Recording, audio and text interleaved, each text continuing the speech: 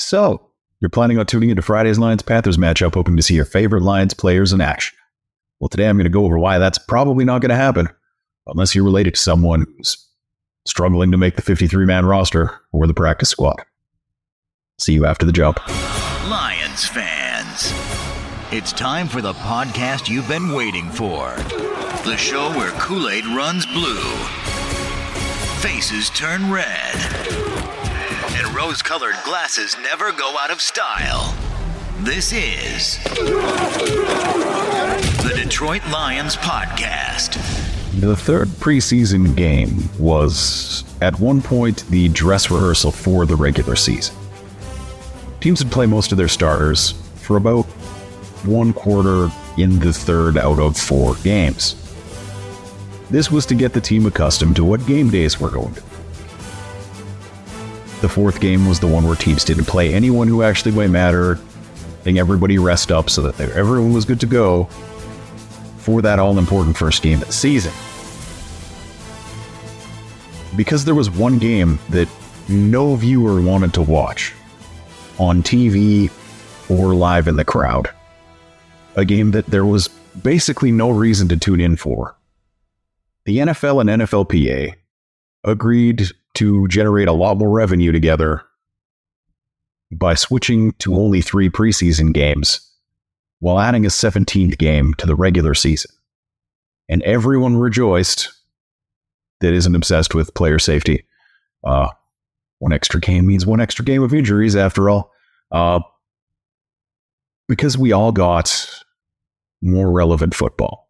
Cool, right? The NFL got rid of that last useless preseason game where nobody played. Objective achieved. Win for everyone.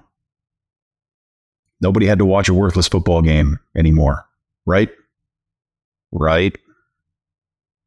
Of course not.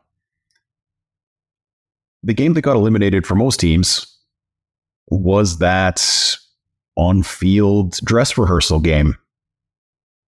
Why risk the starters at all? Teams ask themselves, particularly while some of these guys on the field are literally fighting for their careers in the final game of the preseason. Why put a person who has that much pressure on performance, that much pressure to do well, that much pressure to hit as hard as they can, as often as they can, up against your first string guy who is just trying to get to week 1 without an injury? There's no reason to do that. So what a lot of teams have done is just drastically reduce the number of snaps that their starters take in the preseason. There is no dress rehearsal anymore. There's a drive or 2. That's all we've really gotten out of most of the Lions starters. And that's all we're going to get. We're not going to get any more from anybody that is actually going to start week 1, barring some kind of practice injury. Like, we're done. That's over. Those guys are not touching this field. The dress rehearsal was something the teams felt they had to do before joint practices were a thing. It was from when teams came to camp out of shape and had to go through 2-a-days to be ready for the season. People as old as me will remember doing 2-a-days. It is the worst thing ever. No cardio I have done since, and yes, I will grant you I probably have not done as much cardio as a lot of people, but no cardio I've done since has been anywhere near as awful as that first week and a half of football practices in high school. But the reduction of games has also given those fringe players one less half to 3/4 of a football game to make their mark. So now they could leave that mark on somebody that you need for the rest of your season. Because for most of the guys who are actually playing this week, this is it. Do you make $750K this year? Do you make enough to just basically buy your house? Imagine if your house had just been paid for when you were 21 years old. How great would that have been? That's a nice leg up, right? That's what's on the line this week for these guys. You don't make this team, you don't make this practice squad. You're going to pray you can get a graduate assistant gig at your alma mater. If you haven't already discussed it with them, that's probably not going to happen. So what are you going to do? You're going to go work in the lumber department of Home Depot? Not that there's anything wrong with that. I did that job for a while. but it's not ideally where you end up, if that makes sense. Their tuition reimbursement program is top notch. Anyone who works there and is not taking advantage of that in some way, I don't know what you're doing. But the point is that while this game wouldn't matter for the starters, even if they were going to play, or really even the second team guys who are going to make the roster, like Brian Branch's third preseason game, like, yeah, it's nice that he gets some NFL speed snaps, yada, yada, yada, but like the stakes for him aren't as high as they are for some guys. There are still, though, 8 or so roster spots beyond them and the specialists.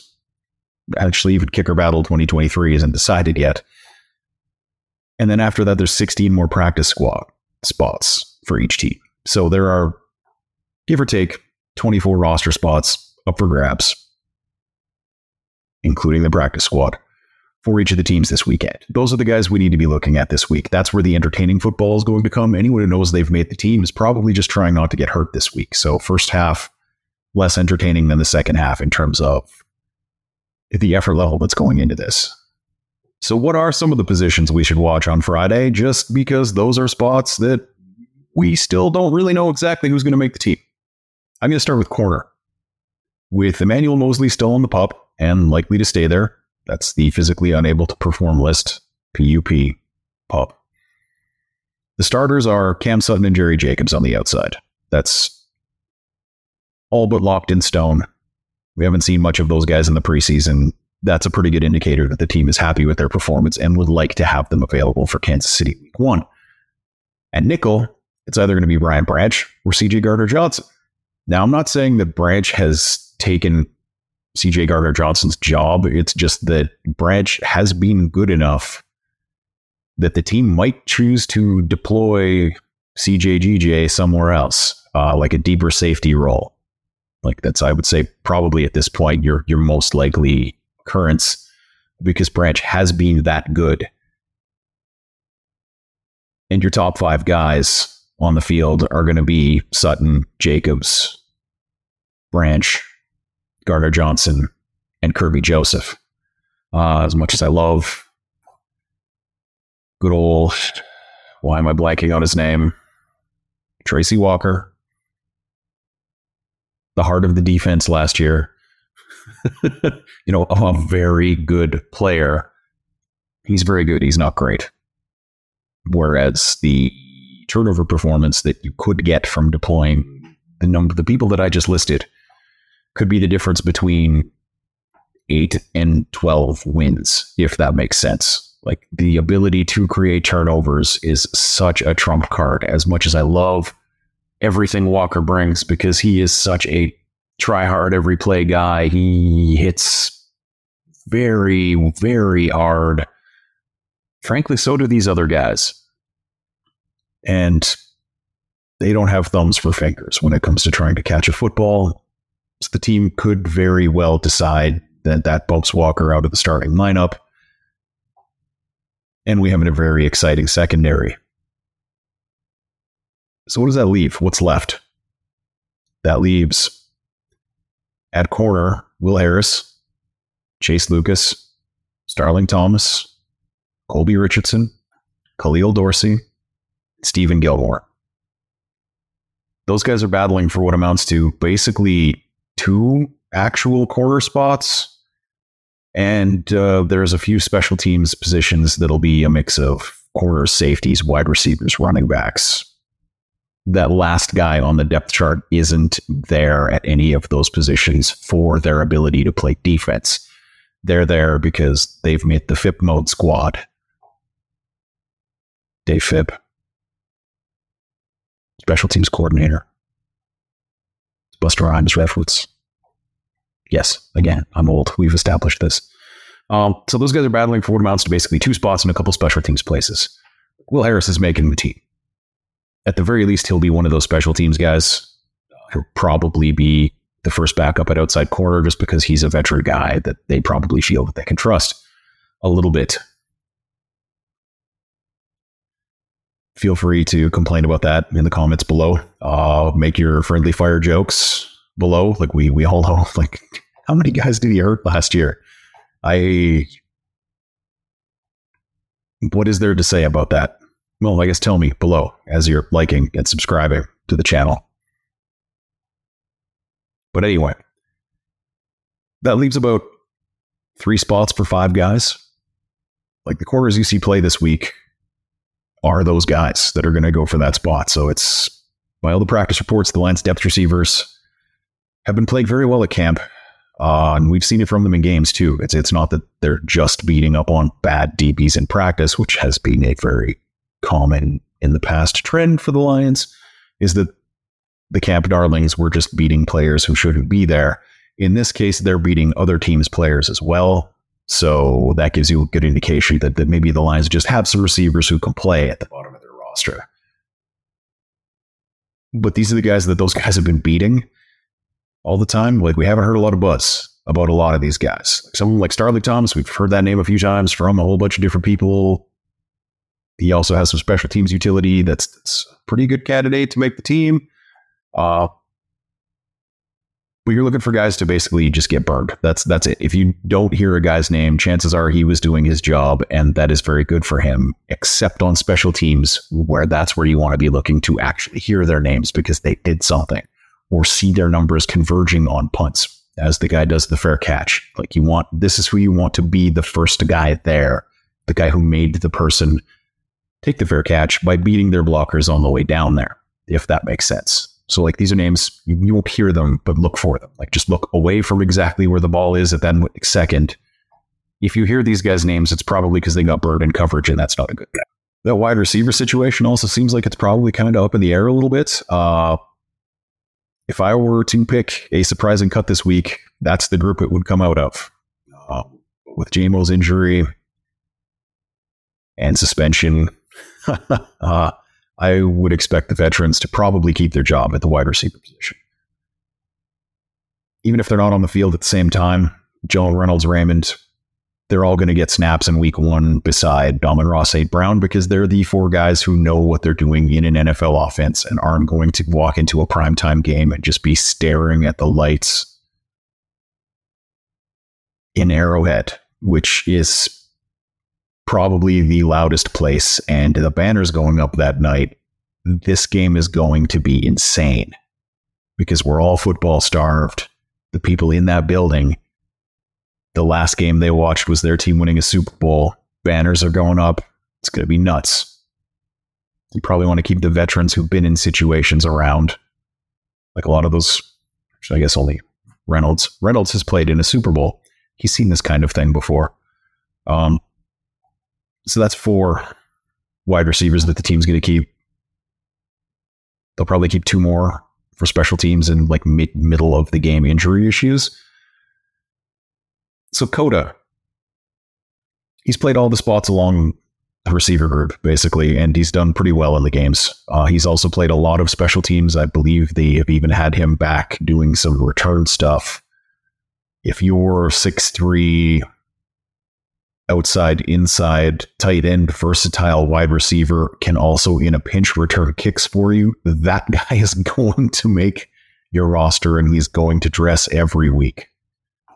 So I like Coda's chances, assuming that what we've seen in games is what's reflected in practice. I haven't been to all the practices. I went to a couple. I saw things. Frankly, in the ones I was watching, he didn't stand out that much, but then game time came around and he just has blown the doors off against everyone he's been up against, which there's something to be said for that. Maurice Alexander has a return TD, and he's a reasonable stand-in for Raymond or St. Brown in the slot if a whole large rash of injuries occurs during a game. What I'm saying is you can get a few of the things that you were getting from those other 2 guys out of Maurice Alexander to finish off the game and not sink your entire game plan. Not that Maurice Alexander is going to come in and be your 100-catch, 1,200-yard guy replacing St. Brown. You can still run your offense if that guy's in there. That's what I mean by that. But with that said, we keep hearing reports from beat writers that Drummond and Green both look really good. It's been a little hard to see with the receivers sometimes because of the issues elsewhere that are not likely to be fixed for Friday, unfortunately. So what you're really looking for with the receivers is look for receivers that are making some of those special teams tackles, like gunners on punt. That's how these guys make the team. These guys are not there for their offensive capabilities. So catching 3 touchdowns is probably less valuable than making 2 special teams tackles in the last preseason game of the year. My guess, like, if you forced me to guess who's going to make the team, I'd probably say Coda and Alexander just because of the special teams issues. Like Green got drafted, which sometimes teams stick with that, but I don't think they will in this case. Like, I think you can probably stash Green and Drummond on a practice squad. You may have more difficulty because of the game film that they've put up stashing Coda or Alexander on a practice squad. So that's why I'd say, like, if I was going to guess the 53, if they go that deep, if they go 6 guys, those will be the ones. And one of them will probably end up on waivers. I guess it doesn't really matter. One of them probably would end up on waivers until basically our suspended player, James Williams, is taken off of the active roster after making the 53. Another sticky wicket, offensive line. All the reports are basically indicating that the guys who make the team are going to be the ones who suck the least. But that's a league-wide issue. That is not Lions specific. Don't get your panties in a bunch about it. That's a really hard job. And the subsection of humanity that can do it at the highest level is tiny. How many 6'4", 320-pound guys do you know that could do a cartwheel? Yeah, it's a pretty short list for me too. In terms of guys just walking around on the street, that's not a thing. Like, these guys are freaks. To even be able to function in an NFL practice and not be a complete joke, it's a pretty small group of people. The Lions aren't going to be able to pull anything better off the waiver wire because nobody's letting anything good go. Because, like I said, it's a league-wide issue. There's no depth for anybody. You get one injury, a lot of teams are absolutely sunk or don't even have a full offensive line of worthwhile starters like the Lions do. They're starting guys who are playing as badly as the Lions backups have in some of these preseason games. So, yes, we don't want to get injured a whole bunch, but there's not really any opportunity to get significantly better likely to come up unless somebody suddenly decides they need cap room for a trade at a bigger position and some backup O-line gets kind of shoved to the side. Doesn't usually happen. So watch the tackles, because one of those guys is making the team. Probably 2. What you're watching for is basically to never hear their names. First off, because if an offensive tackle gets mentioned, it's almost exclusively bad. But to watch this battle, you are going to have to take your eyes off the ball, which is a really difficult thing for a lot of people to do while they're watching football games. That's where the camera follows. You have to actively watch as opposed to just passively take the game in to have any idea what's going on with these. Most people are only going to notice who loses this battle, sadly. I'm going to bring up one more thing quickly here. Over the years, I've covered the Lions for a couple different outlets in a couple different ways. I just keep coming back to the Detroit Lions podcast, and I'm about to discuss one of the big reasons why. The St. Jude Charity 24-hour podcastavanza, or whatever it is that Chris is calling this thing, is coming up again. The people who watch and listen to this podcast have kicked in over $100,000 for St. Jude since we started doing this, and as much as I sometimes act like I have an issue with the fan base of the show, by the way, I don't. You guys are great. Just messing with you. Relax. In this regard, I do have to say that there's likely not a better group of people on planet Earth. You guys have been crazy. It's awesome. Keep doing it. Keep giving for the kids. Unfortunately, this year, I'm not going to be able to put on 1 million sweaters for charity, as is my thing that I do. I am, however, open to alternatives. So, given that I live somewhere much warmer than I was living previously, I need to find an alternative. Like, I'm not eating the Bean Boozleds. That's Chris and Jeff's thing. They can keep doing that. I'm not drinking for dollars. That's Chris's specific thing. I'm out. Absolutely not doing that. But there's got to be something that you can make me do for charity for an hour.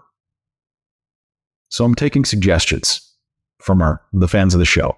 I am going to plumb the 5-star podcast reviews that come in between now and then, and the YouTube comments that come in on the daily DLP videos, and only the daily DLP videos, for suggestions on what it is that I could do to generate more revenue that night.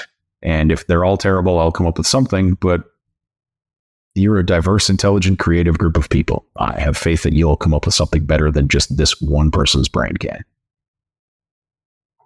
Have a great day. Let's bring it in here together. Let's go. Let's go up, baby. Lions on 3. 1, 2, 3.